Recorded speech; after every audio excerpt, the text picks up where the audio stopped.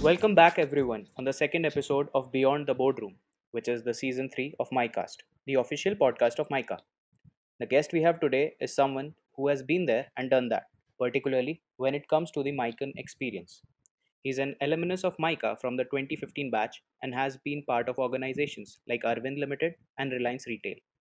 Currently, he looks after the O2O business for Agio and heads the premium and luxury brand segment. Welcome, Siddharth. We're delighted to have you with us. Thanks for inviting me, Piyush. Very excited to reconnect with the Mica fraternity. Mica has been one of the most evolving phases of my life so far. So I guess we'll revisit some of our memories and have a great conversation. Yeah, great. So, post Micah, you got into retail. Can you please share with us on your journey on retail and how has it been for you so far? As a young graduate, I was just eager to take off from the campus into the corporate world, and retail was something which just happened to me. Amid the chaos, where a lot of different companies which were coming in, the advertising, the consulting, and all of different domains which we had. I didn't have particular aspirations. I just wanted to go there, be absorbed in the corporate world, and leave it with my own mark. And I was lucky to get absorbed as a management trainee in one of the India's largest fashion retail company, which was Arvind. And Touchwood, I have been lucky to have very great mentors, lovely people to work with, who gave me a lot of learning, guided me through it. Had some ups and downs in terms of different profiles, different experiences across. My background before Arvind was had no fashion whatsoever. So I just wanted to kind of go in there, soak in the maximum, kind of leave some kind of impression on the people I work with. And fortunately, I had an opportunity to intertwine things with the things which I enjoyed personally in my professional world. So be it traveling, be it meeting people, seeing how different cultures and different people in different parts of the country interact when it comes to fashion, fashion purchases, how different brands resonate with different cultures, where there are certain brands which are very strong in different parts of the country, whereas there are certain brands, where there are certain segments in society which just look at an apparel as a piece of apparel and they just want to go and buy that. So I had this mixed learning. I would consider this 5 years as more of a learning experience. Great, Siddharth. So, it's been quite some time you're working in this industry now, and all three of us right here, right now, are I think 90s kids, and retail then was a very different scenario. Yeah, yeah. Cut to 2020, a major chunk of retail shopping is now happening on the digital platforms. So, tell me, what are some of the key differences and similarities in the retail space in these two eras? So I think most of us are 90s kids, or we have been born in 80s, or millennials if we call them. We've grown up through 90s, and then we have ourselves become consumers, and the market currently is designed and is functioning to target these kind of consumers who are now late 20s or early 30s, who have power to spend money, have disposable income. But if you look at it, when you were in 90s, when we were in 90s as kids, the way 90s retail of happened, or when how the functioning of the retail in 90s happened, was very different. People would once in a quarter, once in 2 months, they would pick a day where a family of four would go out, do their amount of shopping. Diwalis and Holis were the key times where shopping would happen, or be it Durga Puja. Cut to early 2000s, which is the new segment of actor and actresses came in, where brands became brands. Kuch Kuch Hota Hai became a iconic thing. Is when your most of your organized retailers and the mall concept started to flow in. And early the college kids would spend their post college hours in a mall, or families would go out on a weekday evening as well, or after office hours would end up being in a mall and do their bit of shopping. Almost every suburb or every city would at least have one mall destination, and people would spend their hours doing shopping. And from a monthly or a bi-monthly process, it became more of a weekly process where you would spend some money, if not becoming a high ticketed item. So where instead of spending some few thousands, you would spend just couple of thousand, but on a more frequent basis. That's where retail came into. And cut to now 2000, after 2014 or 2015 onwards, is where we are seeing this e-commerce piece coming in, where now shopping has become more of a convenience thing. It's become a less involved purchase, if I would say, but more of a habit forming thing. So it's become more of an opportunity based. What are you looking to do? How are you wanting to spend? So if you're traveling over a weekend to somewhere and you would want to buy something, you would order it on a Monday, you would get it by a Wednesday, Thursday, so that you're sorted for a weekend. So I think retail over a period of has time has changed. It has become more organized. Yes, there is a certain, definitely a good portion of retail in India which is still unorganized, which is happening through mom and pop stores. I think post COVID that equation might change, but overall, people, the way, the mind space, the more involved purchase, or how much time a person makes to make a choice has reduced, and that is also because of the kind of assurance which a brand would give. So that's how the retail has changed from 90s to 2000s, and I think it's going to become more convenient based. People, their attention span is reducing, so thereby their time to ponder over things to make choices is also reducing. They just want to go there and pick whatever they want, they whatever they like. Yeah. Can we also say, Siddharth, that the window shopping culture that used to exist in those times has now been replaced by the add to cart feature that's available on almost every app? Very much, very much. So, add to cart, wish list is what they call it. You put 10 products into the cart, share it with your friend. In fact, I was very surprised to know after coming into the e commerce side of the things, where one of the very commonly used features with most of the millennials is that where they like a product and share it as a link on a WhatsApp chat for them to get an approval from their peer groups. You send it across, and then you get a thumbs up emoji on your WhatsApp, which acts as an approval, and that's where you buy. Things are changing, things are becoming more dynamic. So it's becoming more of a transactional thing rather than an Hmm. involved based purchase, unless you're buying into those luxury goods or more of high involved sought after purchase or once a quarter purchase. So that's how it has been. Yeah, so that was an elaborate description of how things have been shaping since the 90s and how the consumer journeys have also changed. So, if we now move onto the sector that you're a part of right now, Yeah. so we'd be glad if you could talk a bit about the challenges that you feel are in the online retail space and when it comes to building a sustainable proposition, and that too from the consumer's perspective and not burning the margins to scale up. And that if you could also add in the COVID scenario. So, how do you see that shaping up? In my opinion, you may start out a new channel. So initially, when e-commerce started, okay, most of the retailers, most of the known brands, or most of even the top-notch retailers who would have their shops and all looked at e-commerce a separate channel, saying, okay, I have a separate channel, and that's how retail evolved with saying that, okay, now there is a fourth channel, which is the e-commerce channel. How e-commerce functioned is that, okay, let's see, from a very Flipkart, Mintra possibility, these people do not have to have a real estate in a prime spot inside the city.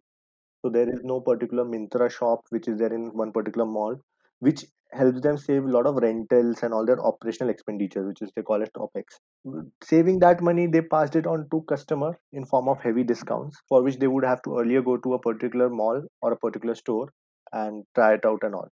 So Mintras and Flipkarts and all, even Ajio started with where they said that initially, okay, let's start business by getting customers. This was most often passed as a customer acquisition cost to give them a lucrative offer, which they would succumb to and come back to shop on Ajio.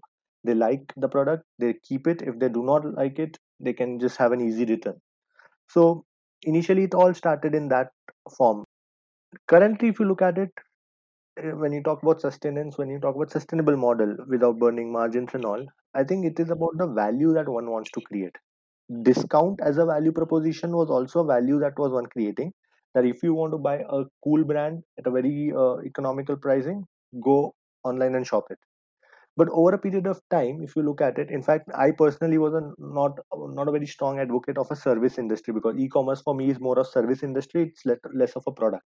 And if you look at in the recent past, before Ola, you had this one a cab booking app, which where you could dial a number and they would reserve a cab for you, and that cab would come in the morning, and it was considered to be very revolutionary or very different out of the box, where on a single phone call you could book a cab. Now that model has become redundant to a new model where you have an app where you can just book a cab on app and you can see all the nearby cabs on your app.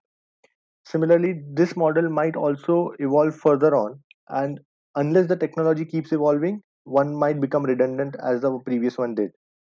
So, I personally was not a very strong advocate of a service industry, but now looking in this current scenario where we are in 2020, with whatever is happening around us is happening, uh, Service industries also have evolved over a period of time by creating those sticky journeys. So I think that sticky journeys, the UI UX, which is the user interface and user experience, how simple is it to use the app, how convenient is it, how fast do I get things. So Amazon Prime is a particular example that people are wanting to pay that additional membership for a Prime, keeping the Prime Video aside, but the Prime service, which for the service it is invisible, that unless you order something you will get it early, there is nothing else that you get in. So that service itself has become a value proposition where people are now moving away from discounts. That for me now discounts are not a major driver, but convenience is.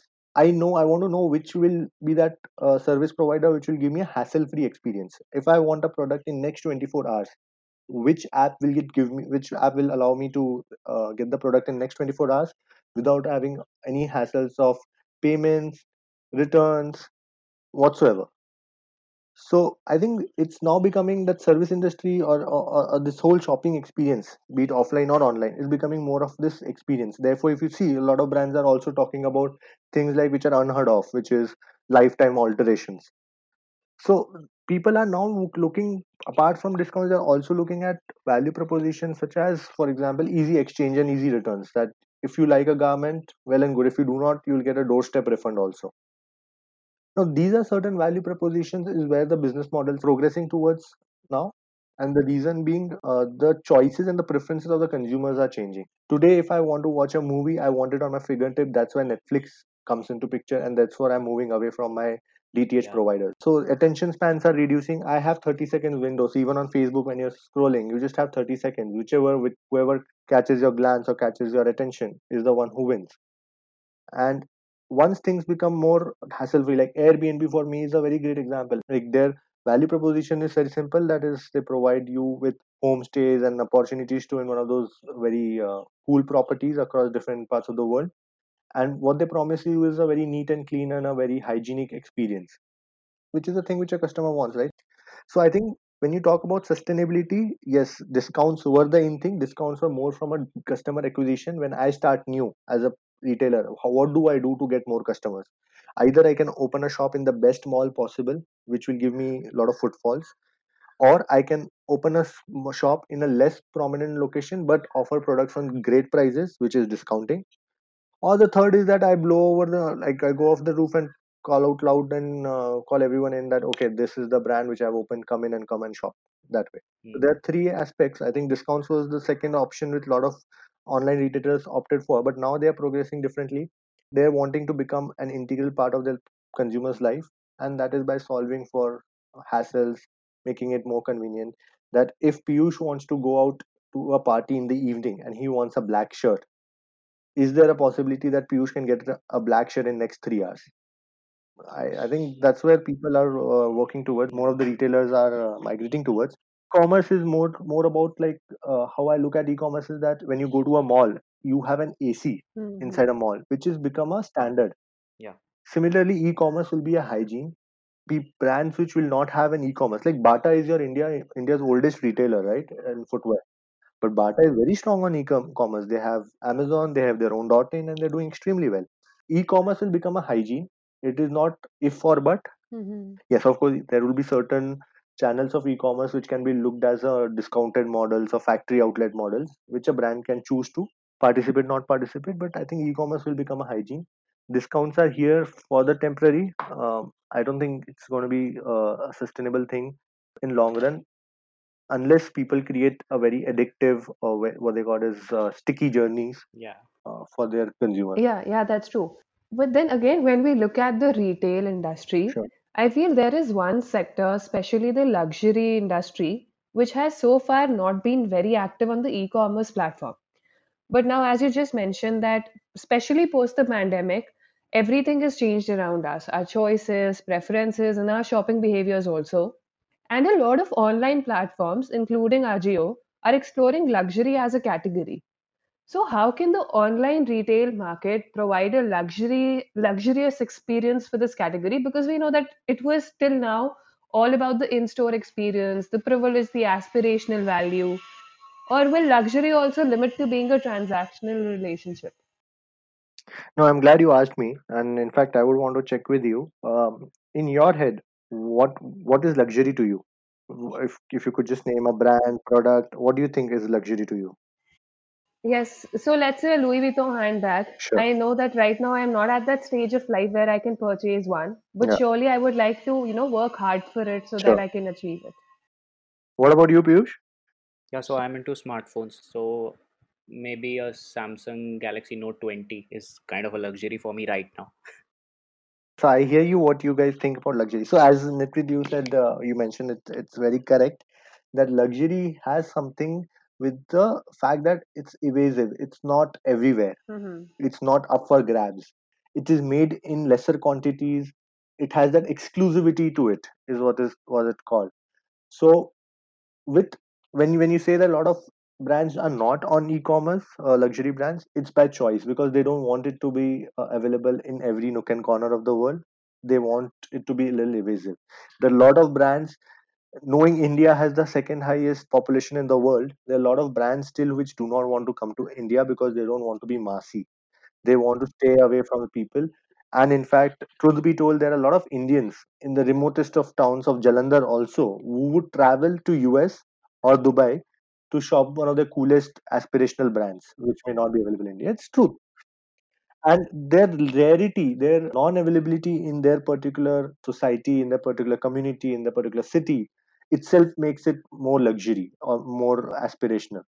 Now, said that, why why would a brand choose not to available on e-commerce? Purely because they don't believe in the theory of selling in volumes. They believe in selling, quality selling is what they call it. Is I sell 10 units, but I sell it to the top notch, and it's a product that you could flaunt. It's a product which you can possess and feel proud about. So it's that kind of association, and they play on the, if I'm sure as Mike and you would have heard about Maslow's hierarchy, so they're on the top notch where they say that okay, it's about self realization, where this certain product makes me feel associated and Mm-hmm. it makes me feel good about my own self. So as Nitpreet said, that maybe Louis Vuitton bag, if once she gets it, there'll be a certain confidence she will have in life that now I have arrived. Now I have that spring in my stride, which makes me feel that okay, now I've arrived in life. She feels that I belong to a new community of Yeah, people. true. I associate with a certain segment of people, which I priorly couldn't when I didn't have this bag. Yeah. Yeah, just one follow-up question I have, Siddharth. So you mentioned that urgency is a prime factor when people are especially looking for an e-commerce channel these days. So does the same hold true even for the luxury segment? Definitely. Just imagine I'm that spoiled brat, okay, who has enough and tons of money to splurge. And I like that Louis Vuitton bag and I want to give it to my wife in the evening today because it's her birthday or because she just got promoted today. I want it in next 3 hours. Yeah. I'm going to splurge 50,000 rupee for that stupid bag. Why can I not have it in next 3 hours? I'll pay that 50,000. You may charge me 1,000 extra for that 3 hour delivery, but I want it in next 3 hours. And if keeping the urgency aside, just imagine how will you differentiate uh, a Louis Vuitton bag, which is a bag in itself, versus a Steam Madden handbag, which is also a bag, if you do not add these value added features, which is delivering within 3 hours, having easy returns, having what we call it as assistant shopping. So, for example, I like a product, I want to see it real time.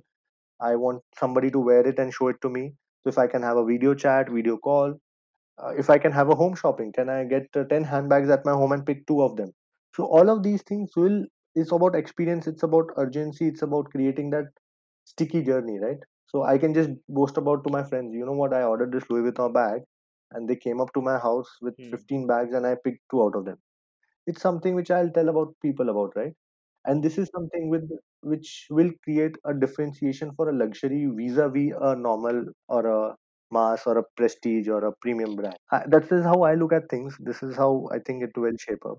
Thanks for explaining the relationship between luxury and e-commerce and how they can work in harmony. Yeah. So now we'll move on to our next segment, and it's about our experts asking questions directly from the industry experts, which are you.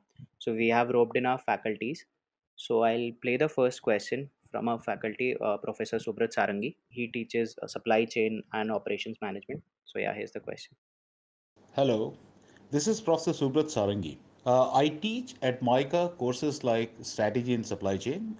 Last, I would say about 8 years has been in academia, and prior to that, I have worked with companies like IBM Business Consulting Services. I have worked with Avalon Consulting, and I have been at pretty senior positions as director consulting at iGet Putney, and at Bureau, I was heading, in fact, the delivery as vice president market intelligence. So, Siddharth, this is my question to you. And since AGO is doing great, and Reliance Retail and with the offline and the online format is doing tremendous, and especially in the COVID times, where people have fret to go to brick and mortar stores, and they are willing to do business from online stores. I wanted to touch upon the concept of supercharging, which says that the first online stores are going offline, where they intend to set up zero inventory stores. They assume that as shoppers come in and look at the products in the stores, they are bringing in a greater experience by which they are enhancing the online sales, and also bringing in the concept of lesser returns. So, in the context of AGO, how do you view the concept of supercharging influencing the sales for you guys? Thanks for your question, Professor. How I look at supercharging is basically it's another sale point for the brand or for the retailer, whereas for a consumer, it's an additional touch point where they can fulfill their needs, requirements, as well as kind of interact with brands basis their convenience. Uh, it, Internationally, this concept is still in pilot. They're trying different stages where Amazon is setting up their first offline store where you can just scan a barcode or touch from your mobile device and just walk out and the products will be billed to you. From an Agio perspective or Reliance Retail perspective, we are actually working with different retailers across the country in creating an experience of sorts where we are solving for a lot of customer journeys which get unfulfilled or which are being missed out currently. For example, you go to a store and you try a lot of products, you like try a lot of shirts, and you just figure out the shirt which you liked is not there in that particular store in the size which you want. And basically, it's a lost opportunity for the store, and you go home disappointed, or you buy in something else which you didn't want, or maybe compromise on your purchase. This can be simply solved by placing a kiosk within the store and connecting the entire inventory across that particular brand or that particular retailer across the universe of stores, warehouses, all of that he has. So the shirt which you liked in the size you wanted might be relinquishing in a store in Chandigarh or in Bombay or in Guwahati, for example. Why can that shirt not travel to you? Because the fact that you came to the store, you liked it and you wanted it. Similarly, you are on an airport and you have some time at your hand and you want to do some kind of shopping. Why can you not just walk into any store, see the entire collection of the store, not by just making them place every merchandise there, but putting it on a screen and have an endless aisle at your fingertip? So all of these are different possibilities. India as a market is a great market to explore all of these. Thank you so much, Siddharth sir. And we had also told our batchmates that we will be interviewing one of our Mican alumnus, and he's also currently working in the retail industry. So we got quite an interesting set of questions from the students as well, out of which we've picked up two, and we'd like to ask those questions from you. The first question is from Sneha Shenoy. She's a student of PGP1. So her question is, with the unlock in phase, is everyone still going to focus on online, or is it going to go back to being omni-channel? My simple answer to that is that online and offline initially were looked as two channels. Now I think people call it phygital, people call it omni-channel, some call it new commerce, some call it O2O. All of these different names to the same concept where things will merge, things will come together to make customer life easy. Customer is the king at the end of the day. He or she may choose where they want to shop, how they want to shop, and what they want to shop. And once they decide on to shopping a certain product on a certain channel during a certain hour, it is our retailer's job to make it available. And therefore, I do not see after COVID or even before COVID, I think the world was coming together. Post COVID, people have become more cautious about venturing out. So therefore, opportunities for e-tailers or newcomers or omni-channel has increased. But at the end of the day, if what will a retailer do if its inventory is lying at the store? He or she will have to connect that inventory to the e-commerce channel to make it accessible for their customer wherever they are. So it's going to be merging. In short, people are going to choose whichever channel they want to. And if I'm a finicky customer, I like to only see the product and buy it. It has to be there in the store as well. Yeah, true. So the second question is from Jay Srivastav. He is also a PGP1 student. So he's asking, what are some of the innovations that can be expected in the retail industry in the foreseeable future? So I think innovations is something which will keep on happening in different aspects. So one, be it macro or micro. Macro could be like, for example, look at your product. There'll be product innovations. For example, there were certain brands which never ever made masks till date. Now these brands are advertising masks on TVCs. So it's an innovation of sort, right? From a non-category to a core category, it's become. So there'll be product Yeah. level innovations. There will be retail level innovations. For example, as I said, 3 hour delivery. Whenever in India has things been delivered in 3 hours. I had a very pleasant experience with one of the e-commerce players where I wanted a certain swimwear cap for myself, and I ordered it at 11 p.m. In the night, and it got delivered to me in the 7 a.m. in the morning. And I wore that cap at 8 a.m. in the morning for my swimming session, and I was like, for the entire day, I could not believe what just like the experience I had and the kind of enormity of it, that I thought about the product at 11 p.m. and I had it in my on my head at 8 a.m. in the morning. So these kind of Yeah. experiences are something which is also part of innovation. There'll be innovations at technology. There'll be innovations at supply chain processes. Yeah, quite an interesting one at that. Yeah, so all of these are going to happen. Things will become exciting. In fact, as a millennial myself, I believe we are at one of our most exciting times for ourselves to be in, because the industry I'm in, particularly e-commerce, is half of my age, and I don't think there are any first principles rules that have been laid which cannot be changed. So all you have to be is constructive, innovative, and positive about bringing a decent Hmm. value to your consumer or to the people who you work with. And I think anybody and everybody in sane mind would allow you to carry on if you have something really cool to offer. Yeah. Thank you so much, Siddharth, for answering such wonderfully. It is so good to have a Maikin as our speaker for the day. We know that we built so many stories at that place, and we are eagerly waiting to go back when the situation gets back to normal, or the closest version of what the normal could be, so that we also get an opportunity to create many more memories while we are still at Micah. But you've been there for 2 years, so tell me, Siddharth, what are your fondest memories of Micah? To be very candid about it, I think it's been 5 years post Micah for myself. I remember Micah as that dream once lived. So yeah, those 2 years for me were a dream. My girlfriend and my closest set of friends is what Micah gave me. In fact, I often tell my friends there is a family that you're born into, and there is a family you choose, which is your friends. The other half of my family, which is my friends, is what I found at Micah.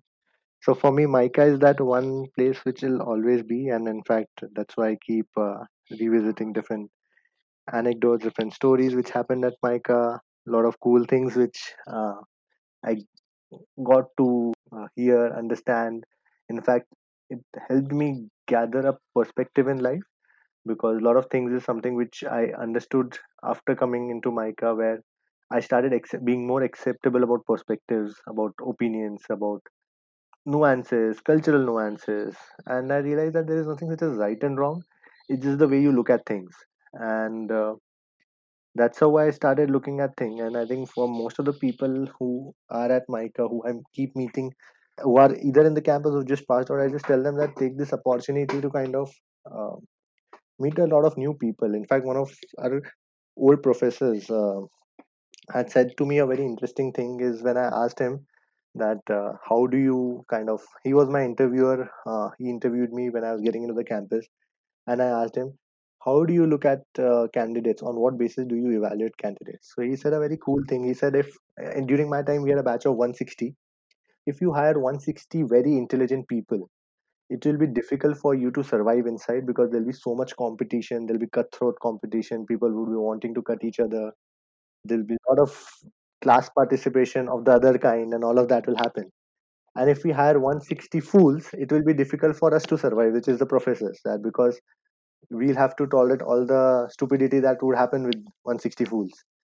So he said a very interesting thing that in 160 people, they actually look to create the universe which we are going to see outside the world. So this is something which Micah gave to me, where I met 160 of my batchmates who all came from different backgrounds, learnings, had different perspectives in life, different ambitions in life. And trust me, it left me with a lot of learnings and a lot of things to take away from Micah, because today I have become more accepting of the kind of people I meet, and yeah, it's okay. Like everybody has their own thing, and yeah, you get to learn so much. So for me, this next 5 years after Micah has been a big learning curve, because I became so accepting at Micah, or else I could have just had my own rut or my own thing that this is the thing which Hmm. is right, everything is wrong. No, it's not that way. Hmm. So some of the takeaways from your 2 years at campus that that have helped you in establishing your career and made you, stand out in the corporate setup that you'd like to share with your Mican family. Because right now the entire Mican community might be listening to you. So some, takeaways that you would like to give them. See, I think there is no right answer to this in terms of what is the best way of doing things or how should you take 2 years at your campus. Before you decide to stand out, like things which will make you stand out in the crowd, first we'll have to be more learning or more accepting how do we stand in. Because when you go to a corporate setup or when you go to a new situation or a new setup altogether where you have 50, 100, 200,000 strangers who you have to work with, they first have to kind of make you feel one of their own rather than you kind of antagonizing them before you kind of make them feel a little weird about you, right? So you'll have to first learn to how do you kind of stand in, let them accept you as a person, and then create an equity for yourself, then create a place where you for yourself where you an ability to kind of create more value for yourself. You develop an identity by inputs that you give, by the kind of a person or an individual you kind of become a part of that bigger family, and that is where you kind of start creating a brand for yourself. You yourself are a brand in a way. You're going to people are going to be remembering you once you pass out of your campus or pass out of your you move out of one organization to another, all of that. People will remember you in some other way. They'll remember, they hate you for the person you were, or they love you for the person you were and the things you brought onto the table. So I think that is where one needs to work, where things people need to identify what are their strengths and weaknesses. I think all your hard skills are very overrated. It's about that soft skills, what you bring out to as a person. Everything else can be learned. As a person, if you're eager, if you're understanding, if you are more person who can actually work with different kind of people in different, I would say adjustable, adaptable, all of these things. That is where you first stand in, and thereby you create an equity for yourself, an identity for yourself to stand out. So I think that's the important thing. I think as a migrant, I traveled a lot in my those 2 years, all across Gujarat, during my internships, all across North. I think one should do that, because if you're going to be a corporate resource or if you're going to be a professional in India, one has to understand the professional as well as cultural nuances across the country. So there is a lot of learning which happens when you meet a lot of people from different cultures, right? So absorb all of that, because if you know how they behave, how you can anticipate cultural nuances, that will help you grow as a professional who will be serving to a certain kind of a consumer, be it in FMCG, durables, consultancy, anything. I think Micah, during then, maybe because of COVID, things have changed, but during then, it gave me a lot of opportunity to travel across different cities, rurals, internship, and we would pack our bags and move across the states to learn. So that's my 2 cents for the batches to come, and the people who are at the campus. Yeah, agreed to everything that you said. And the part where you talked about standing in before standing out is what Micah, I think, teaches us all. So the family and the learnings are all intertwined. That was really an insightful and an interesting conversation that we had with you, Siddharth sir. And we hope that all our listeners will learn immensely about the retail sector in our country. And also, this gives them a glimpse into the Micah edge. Thank you so much for taking the time out. Thank you, Piyush. It was great talking to you. Thanks, Natpreet. Thank you. Thank you so much. It was a wonderful conversation.